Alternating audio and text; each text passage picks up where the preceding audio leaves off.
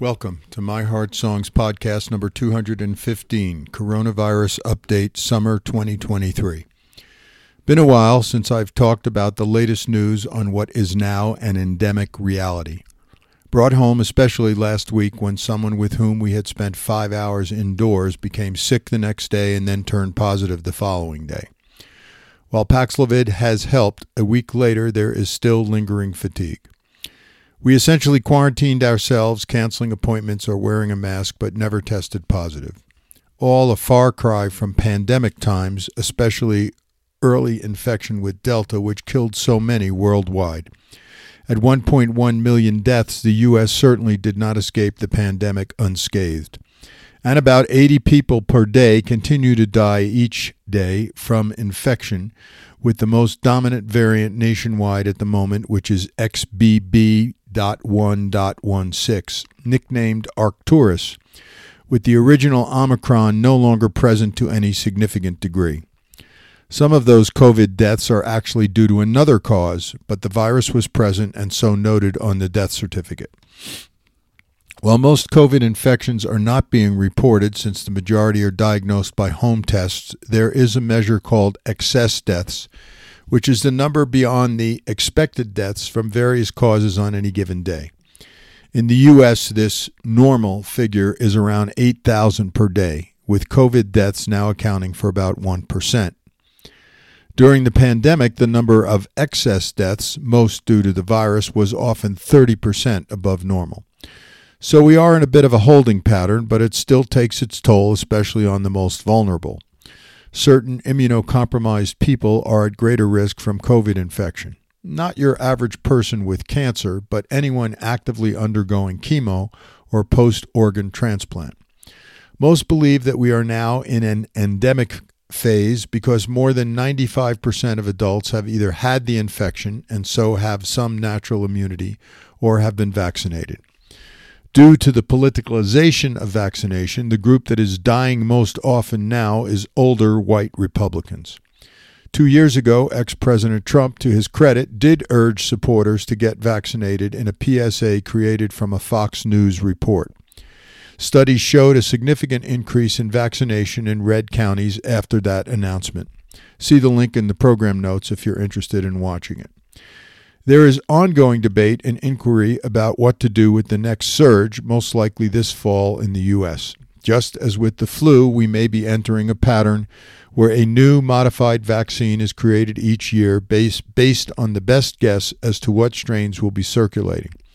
An FDA panel recently recommended that the new fall 2023 vaccine should protect against just one strain of the SARS-CoV-2, targeting the XBB sublineages of the Omicron variant, so a monovalent vaccine rather than the last booster, which was bivalent. 12 key symptoms of long COVID have now been identified based on survey data from 10,000 people and include post-exertional malaise, fatigue, brain fog, dizziness, gastrointestinal symptoms, palpitations, changes in sexual desire or capacity, loss of or change in smell or taste, thirst, chronic cough, chest pain, and abnormal movements. These are still under debate since many studies have examined symptoms retrospectively rather than studying a cohort of folks from their initial infection going forward and comparing them to a control group. Thus, significant disagreement remains about how common long COVID is, how severe certain symptoms may be, and what patterns actually define long COVID, since we have no blood test biomarker for the condition. Do we define it as persistence of symptoms beyond 3 weeks or 3 months? Since fatigue, muscle weakness, and sleep difficulties are the most common sequelae, should they be required as part of any diagnosis? Post-acute sequelae of SARS-CoV-2 infection, or PASC, desperately needs a formal case definition, which again is difficult since we don't know what symptoms are a direct result of the virus, perhaps still lingering in the body, or are secondary to a persistently overactive immune system or organ damage during the initial infection. Very variable disturbed sleep and mood patterns, as well as diverse functional limitations, further complicate analysis. There's so much heterogeneity in how people present, which makes the whole issue much more complex.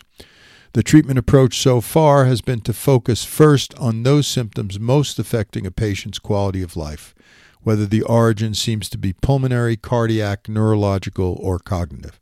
Of course, they're probably all related, and autonomic system dysfunction seems to be a common denominator.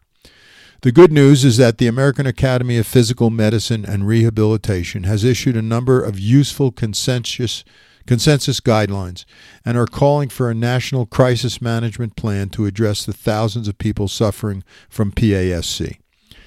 Their guideline on fatigue, which I reviewed completely, offers comprehensive, excellent points for assessment and managing this symptom effectively.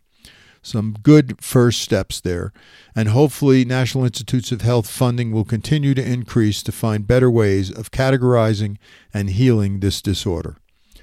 Rick Warren, evangelical author of The Purpose-Driven Life, reminds us, quote, "Your illness is not your identity. Your chemistry is not your character," close quote. New Mexico Men's Wellness has long had a cornerstone phrase, "You have to do it yourself and you need not do it alone." This is similar to the advice from writer Lisa Oliveira, especially for those of you currently dealing with COVID, short or long, or any troubling illness. Quote, "Just because no one else can heal you or do your inner work for you doesn't mean you can, should, or need to do it alone." Close quote. Many lessons to be learned by humanity from the COVID crisis, and hopefully that includes being better prepared for the next attempt by Gaia to whittle down the numbers of its pesky human guests.